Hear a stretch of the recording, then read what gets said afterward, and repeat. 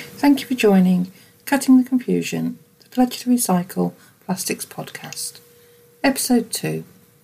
Learning about contamination. Pledge to Recycle's Plastic is the education and engagement part of the recycling charity Recoup. We provide the link between the consumer and the plastics industry. By working with Recoup members, we will ask your questions directly to the experts and provide you with the recycling facts about plastic products that we all use in our day-to-day lives. Our focus is to cut the confusion around plastics recycling. So today we're joined by Adam Reed. Adam, can you tell us a little about who you are, where you work and what your background is? Yeah, of course. Dr. Adam Reed. I'm the External Affairs Director at Suez Recycling and Recovery UK Limited. What does that mean? It means I spend a lot of time talking with government, looking at policy reform. I wouldn't say lobbying, but I think, we're encouraging them, we're helping them, we're providing them with data so they can see what policy works, what policy doesn't, how you might change material streams if you intervene with one kind of policy or another. And then I've got an internal role where I'm bringing some of the policy changes back to the machine, if you like, and we start talking about, well, how do we change our infrastructure? How do we change the services that we offer so that we're maximising the value in the material and ensuring we deliver sustainable waste management wherever possible? So a bit internal and a bit external. My background, well, a bit of everything really. I'm ex-local government, but only for 2 years, where I kind of did my apprenticeship. Decided to go and do a PhD exploring all the pain that I'd suffered as a local authority officer with recycling. I was recycling in Kensington and Chelsea, and recycling rates were hovering at about 12% in the mid-90s. A beautiful part of the world, but had some real challenges: high-rise housing, lots of multiple occupancy, twice a week rubbish collection. So we were making it really easy for the public to not have to recycle. And I think I learned a lot from interacting with other London boroughs who were doing different things. I learned a lot from, being part of the first recycling centre in London, the MRF at Cremorne Wharf, where we did sorting and segregation.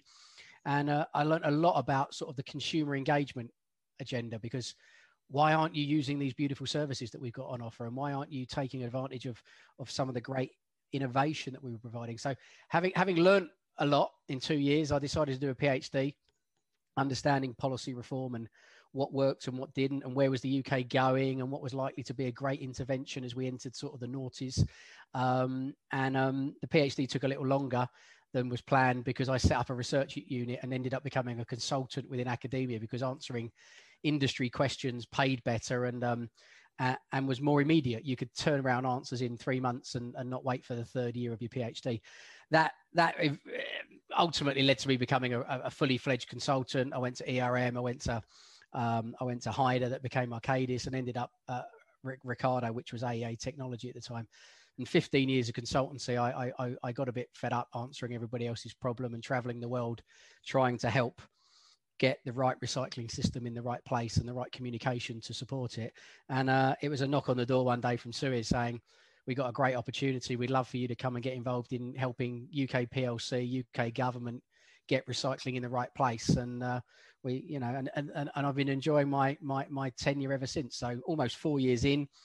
And when I'm not talking to government or talking to my colleagues, I'm talking to brands, retailers, designers, who are all knocking on the door now going, we've heard about this policy reform. We don't get it, but it's going to impact on my plastic bottle, plastic lid. It's going to impact on, my waxy carton.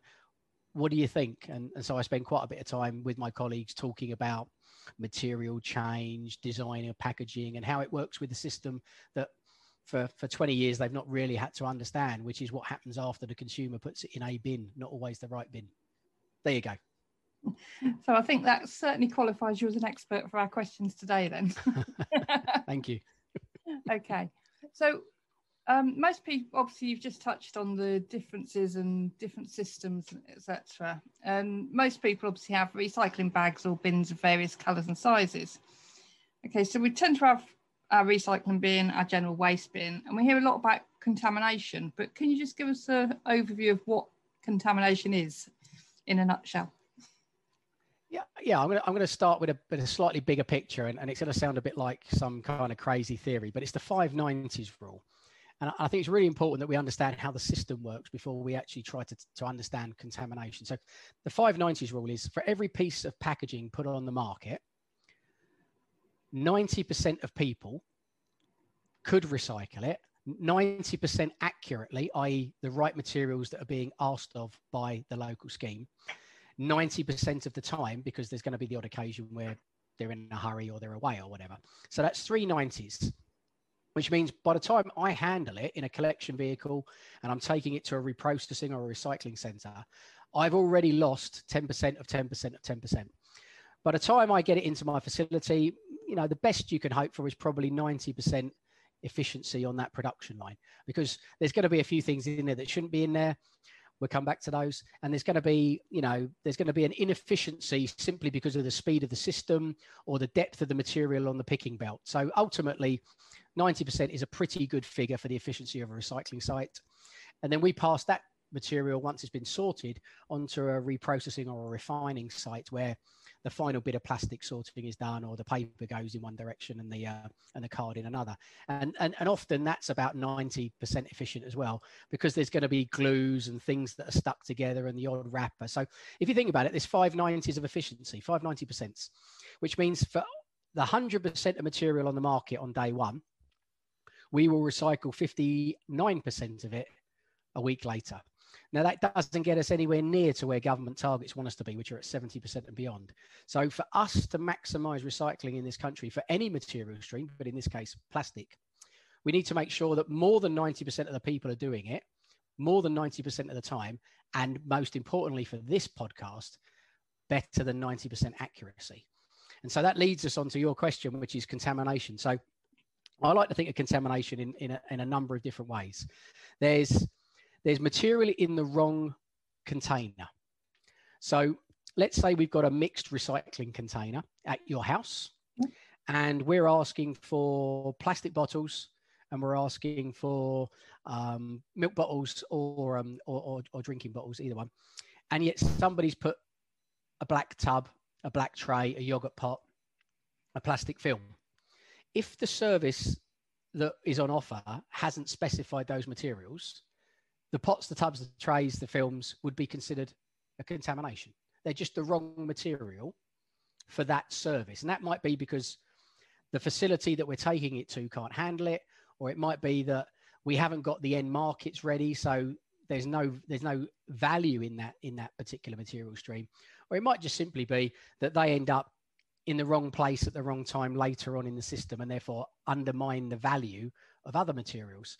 My second type of contamination is something like the material that might come off of a lasagna tray. And in the bottom of the lasagna, we haven't quite got all of the lasagna out, have we? Some of it's got baked in the microwave because we're all very busy, aren't we? So, you haven't quite scrubbed it properly. You've stuck it in the recycling bin. And ultimately, some of that material is going to end up in my collection system. Now, two issues arise from that. One, does any of that material get on the other materials that we're capturing? For example, some of that moisture, some of that leftover food could end up on the paper that's in your bin. That makes the paper less recyclable. It changes the properties of the paper. You get paper mâché, for want of a better phrase. And therefore, your impact is not on the plastic chain necessarily, but it's on the other materials being collected at the same time. And actually, paper is such a prevalent material stream in the recycling bin of most households and has a decent value on the whole. The last thing you want to do is undermine the paper system by leaving some leftover residue on your plastics. But there's a second issue associated with the leftovers on the plastics. And if you think about a plastic bottle, let's say a fizzy pop bottle, your brand of choice, of course, the way it is handled in a recycling facility will be based on essentially physical properties. It's based on weight, it's based on shape. Sometimes it's based on light refraction purposes, near infrared sorting technology. But the one thing that you can't change about a bottle in a recycling facility is when you sort by the paper, which tends to be flat, from bottles and cans that tend to be 3D, they will roll back down the sorting system, and the paper will roll up over the sorting system. And quickly you could do a 2D versus 3D sort. And that way you remove a lot of the cardboard and paper from the other material. Now, if you make your plastic bottle heavier, you change the way that it behaves. Now, ultimately in that system, it would still roll down. But you've got to be conscious that a system has been designed with a particular flow of material in mind based on what we understand of composition in your bin. If you start to change the parameters of any of those materials because they've got things left in them or because they've got wet in your bin, then suddenly material that might have been separated quite simply now is getting stuck together. And one of my biggest bugbears, and that of the operatives that run our recycling centres, tends to be plastic film and carrier bags, because our sites, many of which are 10 years old but still very efficient, just can't cope with things that wrap themselves around moving pieces of equipment. And plastic films and plastic bags, if we can't separate them by hand as they come in to the conveyor belt system, they tend to have an ability, an innate ability to wrap themselves around either some of our trummels, some of the sorting equipment, which means they have to stop and be cleaned, or they wrap themselves around other containers. And try sorting an aluminium can that's now got a plastic wrap layer on it, and you'll realize that we don't know what it is and the machine doesn't know what it is, and you're ending up with a contamination that now feeds through the system, which means you may end up with the wrong material in the wrong material bay at the end. So what we thought was a high quality grade of paper has suddenly got a load of other stuff in it because the system couldn't cope with the stuff being different from how we expect it to arrive. So I guess that would be similar with the textiles as well. When people say to us about putting the odd tea towel or the odd t-shirt in, I assume that's why that wouldn't be as well. Textiles are absolutely the same. And don't get me wrong, we want to recycle all of these materials and we've got the capability of doing so. But if you're capturing them in a mixed nature, if your bin is commingled, to use a terrible industry phrase, but if it's a mixed recycling bin or box, the chances are it's going to stay mixed in the lorry. By the time we get it, it's partially compacted. It's had an opportunity over 2 or 3 hours to wrap itself around each other. We don't get something that looks terribly clean, even if my mum, who's a great example of recycling, has kept everything clean. But everybody else that lives in her street is doing their own variation on it. By the time I get my mum's recyclables, it doesn't look like my mum's recyclables. It looks like a version of. And our job is to then try and do the best with what we get. So, yeah, being careful about not putting the unwanted items in the wrong place is a key part of contamination management. So you mentioned the melted on lasagna within there as well. If it's been baked on and you've scraped and scrubbed and you can't get it off and it's just coated on, is that okay to put in or not? Yeah, because it's not, if it's baked on and it's hard, the chances are it's not going to contaminate the other streams. So the leakage impact is minimized, and therefore your bin's not going to end up all covered in lasagna. The last thing you want to do is put your lasagna straight in the bin after it's come out of the oven and you've eaten it, because then there's going to be all sorts of stuff sliming about over the course of the next 5 hours. No, sometimes you sort of just can't get that last crispy bit off. No, that crispy, totally. And to be honest, a little bit of crispy around the edge is not going to change the overall properties significantly on one lasagna tray to the next. Well, no, I wouldn't worry about scrubbing it till it's spotless. That's probably too much effort. That's good to know. So I shall let family and friends know, because we get asked that one quite a lot. I can imagine. So we've sent all our we've sorted our recycling properly. We've got it in the right boxes. We've sent it to you, but we then get asked, well, what does it matter? Because it all goes in the same lorries, and then you just take it away and either landfill it or burn it. We know from previous episodes that we really do want the material, but can you just reassure us that we're not being conned and it is being recycled? Of course I can. This is a question that's probably as old as I am in terms of recycling. When I was a local authority officer, we used a split back vehicle, and one side for us mixed recycling and the other side was for the rubbish, the residual, the black bag, the box. And I think the most common complaint that was raised with the council when I was there was you just put it in the back of the lorry. And my answer to that was, yes, we are just putting it in the back of the lorry, but it's going in the left, which is recycling, not the right. And they went, there's 2 compartments on the back of a lorry. So I think, you know, from an industry perspective, yes, we've moved on a bit, but the bottom line remains the same, which is stuff that you recycle, the stuff that, you know, residents want to put out. If it's the right material that we're targeting, we will put it in the right part of whatever vehicle we're using, and we will make sure that vehicle gets to the right site. We are not taking rubbish trucks to our recycling centres, and nor are we taking recycling loads to our energy from waste or incinerators. There is no point. We're legally responsible for that material. We've signed up to recycling it. Why wouldn't we? 2, good quality recyclate has value. We want to do our bit working with our local authority partners to ensure that that value is retained in the system, is helping support the other services. And C, you know, we are green. I mean, you know, we are a green industry. Surprisingly, people that work at Suez and our competitors honestly believe in effective, sustainable waste management. We are resource managers. None of us would be tipping stuff into a burner unless it was heavily contaminated, in which case we can't recycle it. But you'd only know that after it's been into the recycling plant and we've had a good look at it on the floor. Or B, it just hasn't got an end market and it's therefore residual waste, in which case energy recovery is providing something more beneficial than simply landfilling. And, you know, that would be the case for, you know, certain plastics at the moment or nappies, but that material stream is shrinking all the time in terms of what is destined to be disposed of. So you just mentioned nappies there, so I'm going to pounce on that one. Nappies recyclable or not recyclable? Depends where you are.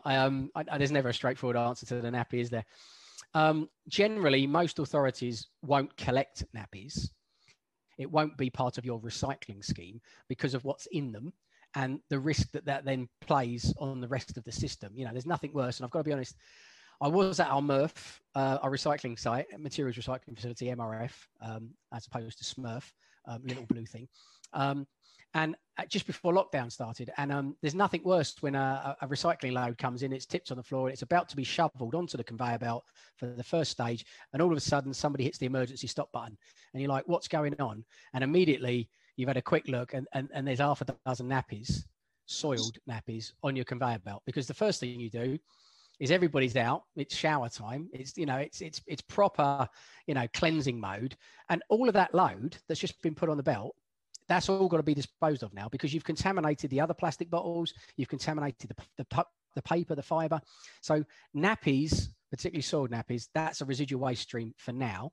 But there are recycling schemes in Europe, and we've certainly looked at some of the technologies being deployed and whether or not they would be applicable in the UK. And I would expect nappies to become far more part of the norm in terms of recycling over the next few years, as we look at a system where you can capture them separately and not have them as part of the mix. So and if for now, the case, them out of the recycling bins. For now, I would steer clear. They're not ideal. And let's be honest, if you were going to instigate some kind of recycling collection system, it's more likely to be from early learning centres and playgroups than it is from households, because that's where kids are for quite a, for that period of their growth, when they're active and they're using a lot of nappies. So again, if we were to put a system in place in the future, it may not be something that looks like a traditional collection system, but it would be more specific to that material stream.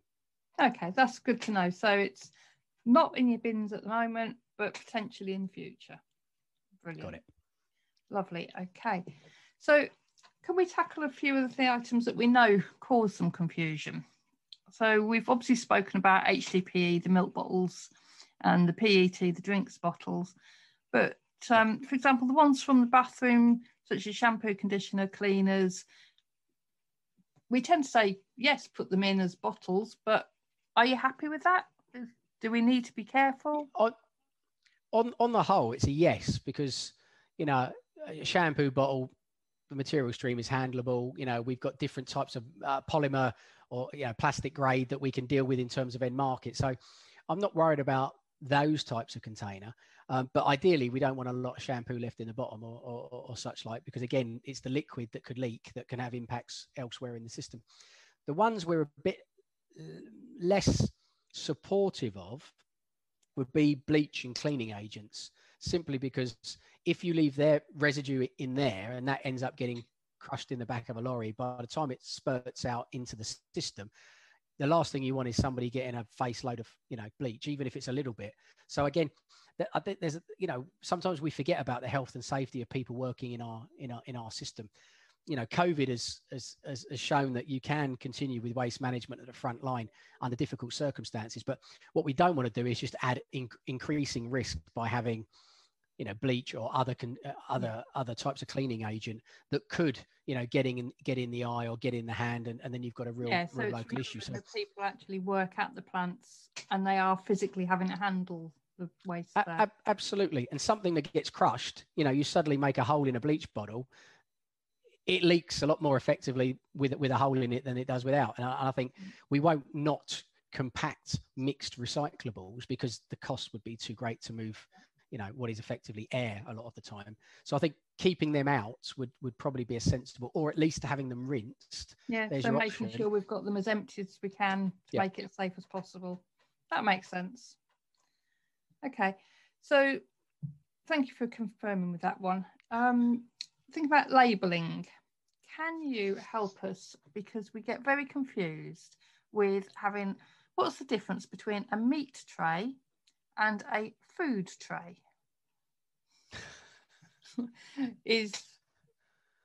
Well, ultimately, the difference is what's in the tray as opposed to the tray itself.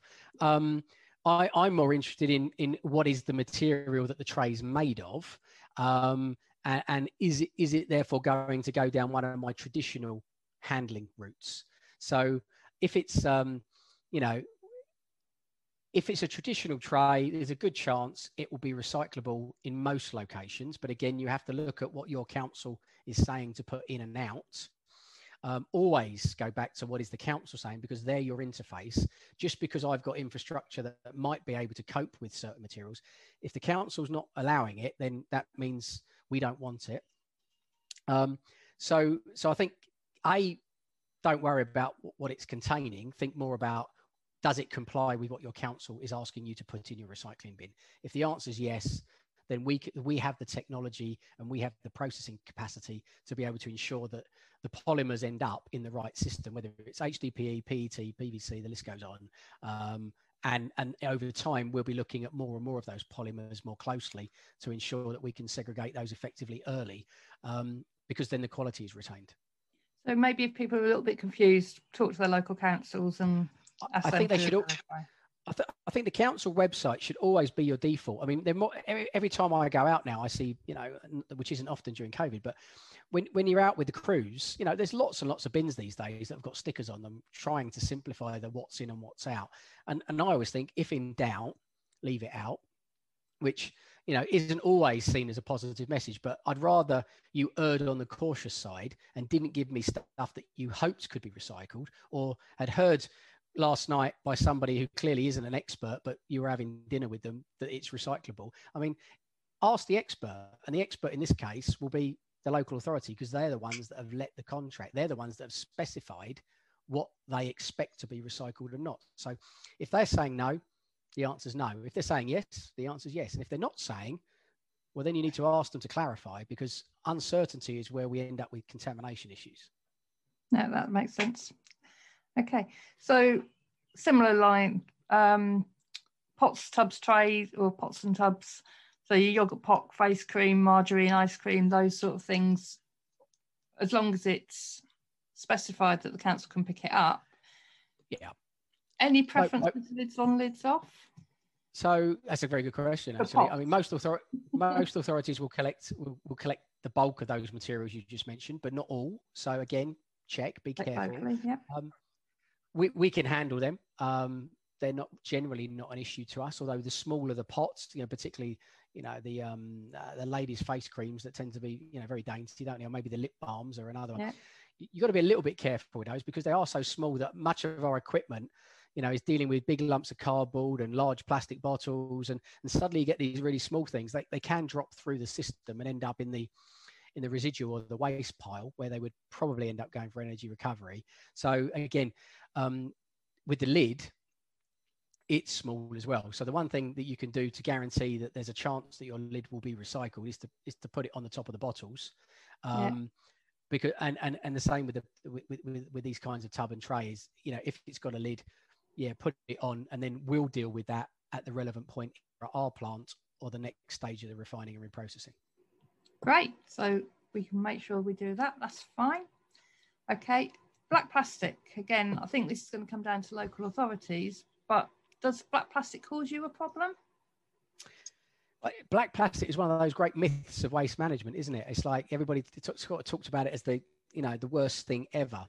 And it's not. I mean, the thing about black plastic is it's usually got a high amount of recycled content in it. That's why it's black, because you've got all these mixes of other plastic streams gone in, and the only thing you can do is dye it to make it look appealing. Although some brands, of course, have used black plastic over the years to give you this feeling of quality, because it makes the produce stand out. Nice a bit of a steak perhaps for those that aren't. Yeah, when it's on the plate and it looks all nice and it does add to the ambience of the product, doesn't it? But ultimately, I think black plastic, it's been an issue over the years for our facilities, because it would end up in the plastic stream, and we tend to sort plastics using near infrared sorting, which of course is a beam of light and refraction, and therefore one polymer type is different from another.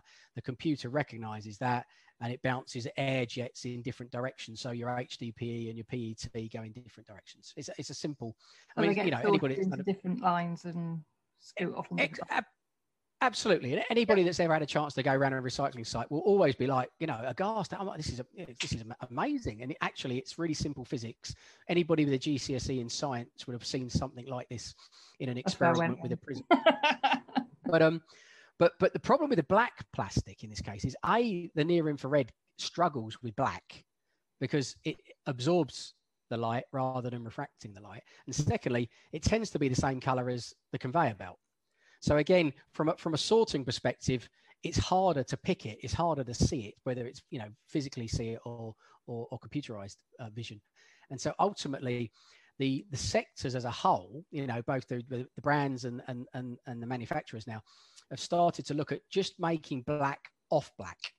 And you may have noticed this in some of your supermarkets of choice, where it might just look a bit dark grey, and ultimately dark grey is much easier to handle than black. So a lot of the brands have phased out black over the last 12 months.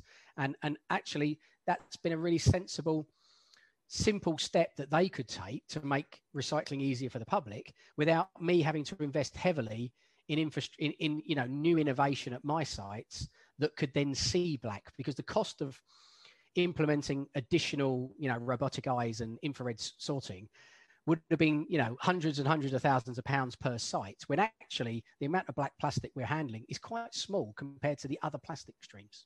Yeah, I've certainly noticed meat trays and things are clear now. So yeah, that explains what's going on. And I don't think it's not stopped the public from buying meat, has it?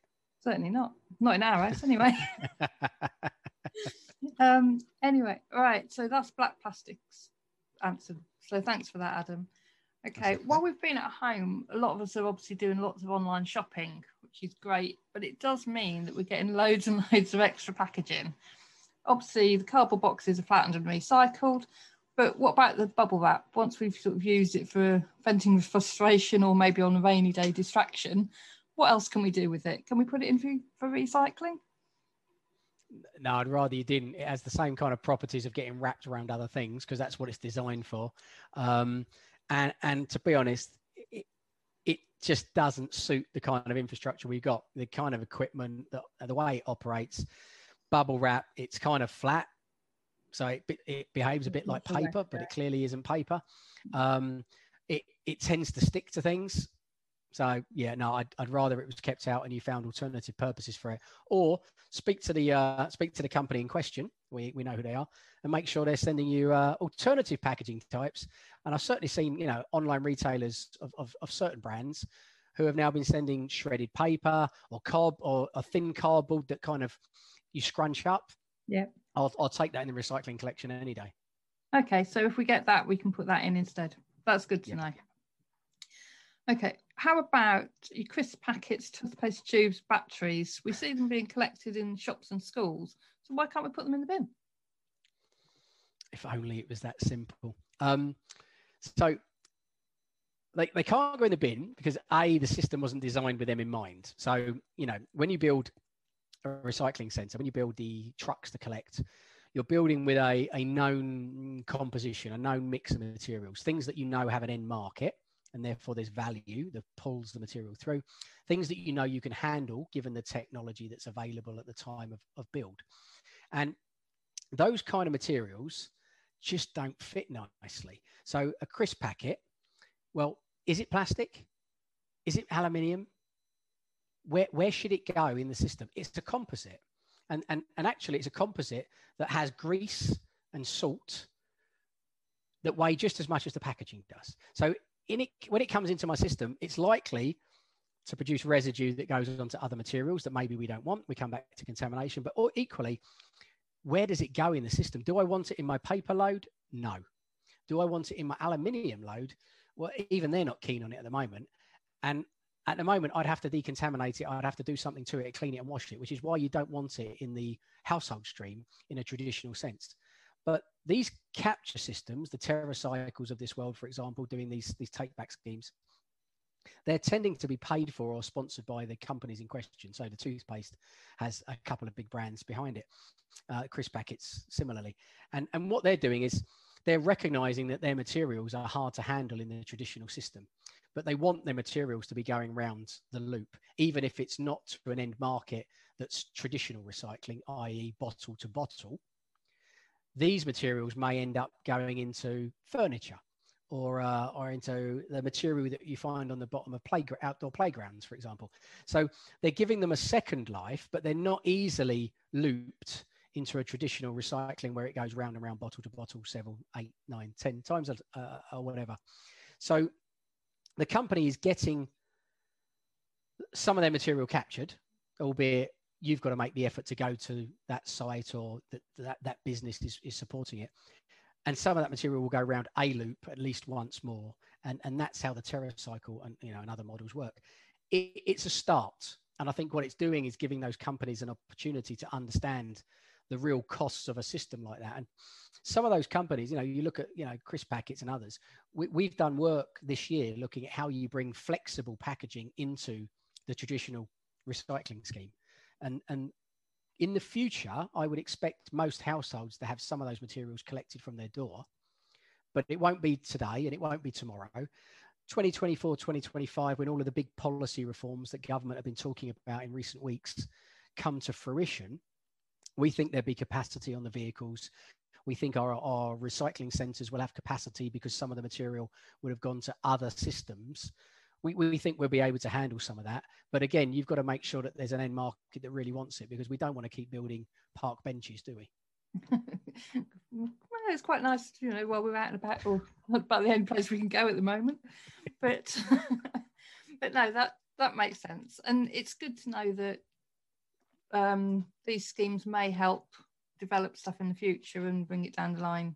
Because obviously bottles at one point would have been an alien concept to be recycled, so we have to start somewhere, don't we? So I think that's great. I think you're right. I think there's an evolution to everything we do, and and I think sometimes people think you should have all the answers on day one, and I wish it was. Well, why haven't you, Adam? Well, partly because it's a complicated system, and as my 590 shows, you've got consumers who do one thing and retailers and brands who do one thing, and then you've got us in the middle, but you've got local authority setting the local rules, you've got government changing the policy structure, and then you need end markets that want the material to want to put it back around the system.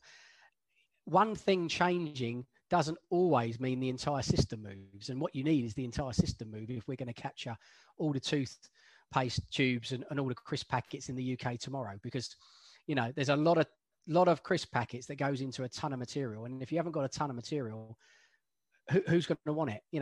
The end market doesn't want a couple of 100 kilos of stuff. They want bulk so they can guarantee that their processing systems work. It's complicated, but we've made a lot of progress in the last 20 years on what we can and can't recycle. So messaging to people who say to us, why can't we, is just keep doing what we can do what we can do right, and yes, it'll all improve. So we're on the journey. Great. So this is a bit of a strange one that came in the other day. People say to us, well, what's the point of recycling, because it's not being kept in the UK, it's going abroad. And I was specifically asked about Uganda. So I don't know if you know anything about that, but can you reassure us that, I mean, as we've said before, we did say about material earlier, does need to stay in the UK, but can you explain why some UK material might be ending up in foreign countries? So there's probably about 50% of our plastics are getting exported at a UK level for reprocessing. Now, and interestingly, Suez is sending almost no plastic overseas at the moment, and haven't been for a couple of years, partly because we were concerned about global market fluctuations, but also because, dealing with these things close to home makes sense where you can. But we have a capacity issue in the UK, and that is more people are recycling more bottles and more paper, plastics than generally than we can handle. And that's because over time, recycling has become more normal, more people want to do it. More businesses are now getting involved, which in the early days of recycling, very few businesses did any. So there's more streams of this material becoming available. And plastics have become more prevalent in the last 20 years than other material streams. Things like paper and card and glass have lost market share. So we've got a plastic imbalance. We don't produce a lot of plastic bottles in the UK, but we consume an awful lot of plastic containers. So where are they coming from? Well, they're coming from Southeast Asia. They're coming from Eastern Europe. They're coming from other parts of the world. And they have a demand for the polymer to go back into the closed loop recycling system. So they want the recycled content, and they can't be satisfied purely by their local consumers because they're exporting lots of product. So they export as much as they use locally. And therefore, if you don't give them back some, their system stops working, doesn't it? Because they haven't got enough feedstock. Yeah, so ultimately, polymers, plastics are a global commodity, just as paper is, just as other fibers, and aluminium and steel are no different. The global commodities and are traded and such. And so I think the sentiment that bringing material back into the UK and keeping it here is good. And we're going to need the government to incentivize that. And I think they will do in the next few years, because that will create jobs. It will create certainty. And I think it will create confidence in consumers in particular that things will be done properly. But I would argue that, the last 10 years and the next 5 years where international markets have been used, 99% of the time, that material is being recycled.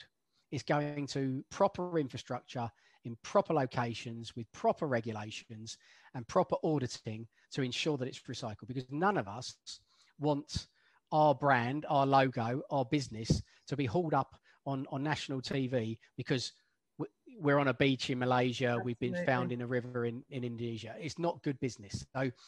So we spend a lot of time as an industry checking those end markets and checking where we're sending material to. And some of us have been investing heavily in infrastructure that's now operating in the likes of Indonesia, Vietnam and Malaysia, where they're operating to standards that we would say are very Western. They're kind of well regulated, well policed, and in good condition. And so we are comfortable that the loop is working. It's just not a local loop. The Uganda situation, I can't comment explicitly. It's certainly not any of the material that I'm conscious of, but the system isn't perfect. It's not controlled by 3 companies. There are lots of intermediaries that are handling bits of material on behalf of parts of the system. So, the answer to the Uganda situation is we need to make sure that all of the bits of that system are operating to a minimal standard that is great. And let's raise the bar.